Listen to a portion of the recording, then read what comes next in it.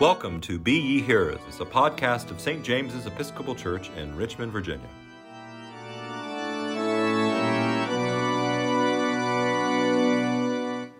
Listen, for these years I have been working like a slave for you. I have never disobeyed your command, and have never even given me a young goat that I might celebrate with my friends. When this son of yours comes back, who has devoured your property with prostitutes, you killed the fatted calf for him.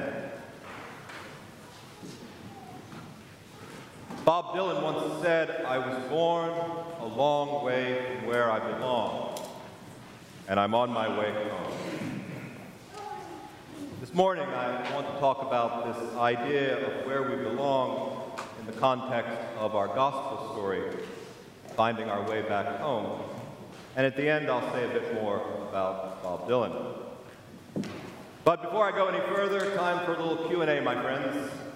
Anybody here have a younger son or daughter in their family? Were you perhaps ever that younger sibling? In my own family, the younger prodigal son was actually my older brother. My older brother, by his own sterling example, taught me many things about what not to do growing up. There is a litany of offenses I could mention that involve lake house parties, being on the 7-year college plan. However, there are some things that I may or may not be guilty of myself. I may have been at a... And since my brother did ultimately get his life together, went to law school, became an attorney, this is probably not the time for either one of us that we would want to have to give a deposition for past sins and offenses. I do, though, remember having that similar feeling of self-righteousness as the older brother in our gospel experience. I mean, I always did what I was supposed to do. I followed all the rules. And did this get me any special treatment? I certainly never got a fatted calf, or even a second-hand car. Can any of you relate to that feeling? Let's be honest with ourselves. Prodigals have this annoying habit of being charming. They're the life of the party. They waltz into familial situations. They seem to glide through, doing all the things and saying all the things that most of us would never dream of trying to get away with. And while I know lots of folks like to say how much they enjoy this parable and what a wonderful picture it is of God's love and forgiveness, when it gets down to the practical day-to-day application of this story to our daily lives, I don't know about you, but I find myself feeling a bit hypocritical.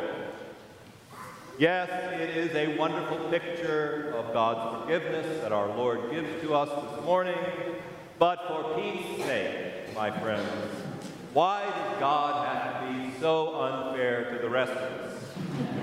I mean, we are all the older and responsible sons and daughters. In this sense, I feel a bit like the prophet Jonah. Do you remember his story in the Old Testament? Jonah was sent to a town to tell them that they had been so terrible, so evil, the Lord was going to just wipe them all out. But once God sees how everybody repented, they turned from their sinful ways, God changed his mind. He decided to spare all those folks in the town of Nineveh. Now, one would think that Jonah would have said to himself, well, that's great. I was such a successful prophet that God decided to spare all these pagan people. Instead, Jonah pitches one of the top 5 biblical fits of all time. He's right up there with the older brother. He even says to God at one point in the story, this is precisely why I didn't want to do this job, because you are so gosh darn merciful and forgiving.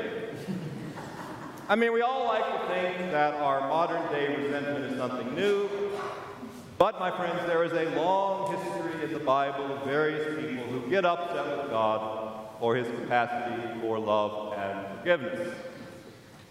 C.S. Lewis put it this way when he said, "You know, everyone thinks forgiveness is a wonderful idea until they have something to forgive." So, my friends, why do we need that type of love and forgiveness in our own lives? And how does that relate to finding our way back home? Dylan, of course, talks about being a long way from where he belongs in exile, alienated from God, and his own quest to find his way home.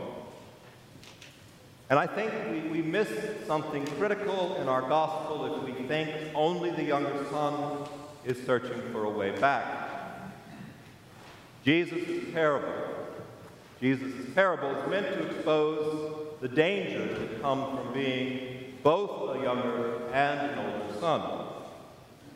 Now, the younger son is easy to find fault with. He dishonors his father, throws away his inheritance. But the older son, the good churchgoer, is at first a bit harder to find fault with. However, his mask comes off when he tells his father why he refuses to go into the party. Listen, for all these years I have been working like a slave for you, and I have never disobeyed any of your commands. His seething resentment, his self-righteousness have built up to a point where he cannot even recognize joy, the joy that comes from welcoming his own brother back home, back from the dead, as the father says. The older son, he too is in exile, a long way from where he belongs, even though he has never left.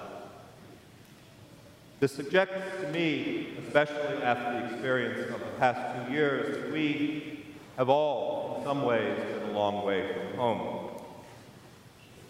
As we continue to heal our souls from the scars of the pandemic, I believe we are called to find the strength to say to ourselves that we all, in some ways, have let the foolishness of the younger son and the self-righteousness of the older son rule our lives in so many ways.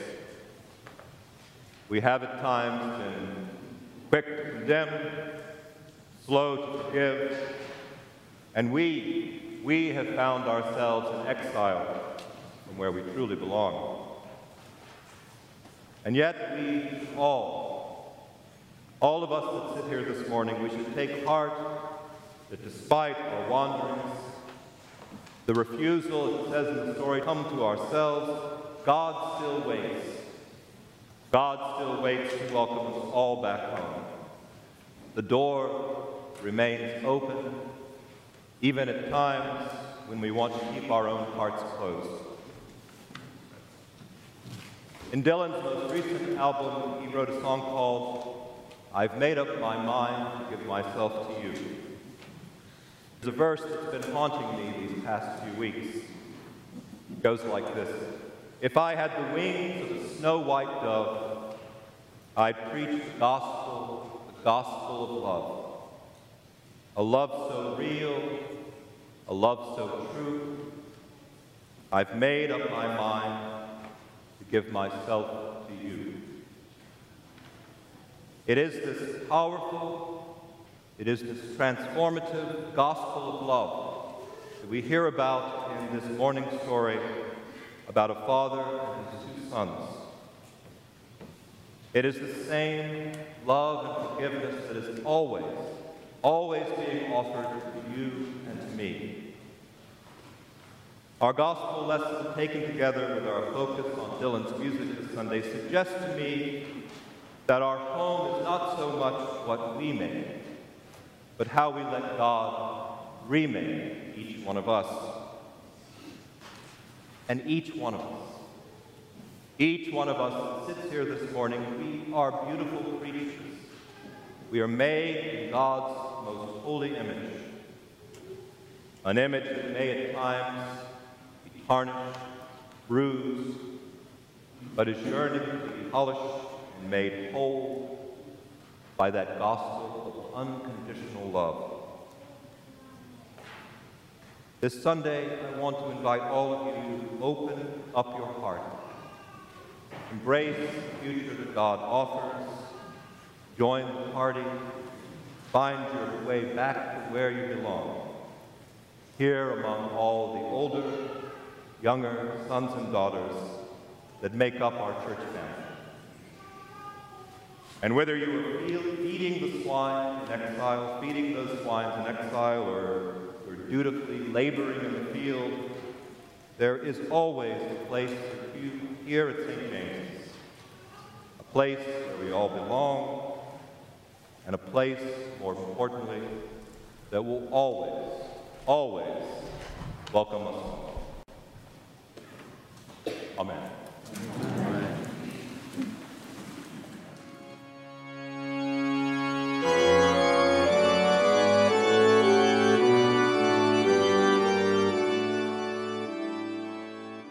Thank you for listening to Be Ye Hearers. For our full worship service, go to doers.org/live. To learn more about St. James's, go to doers.org. We hope you've been touched by the Holy Spirit today. We look forward to being your companion on your spiritual journey.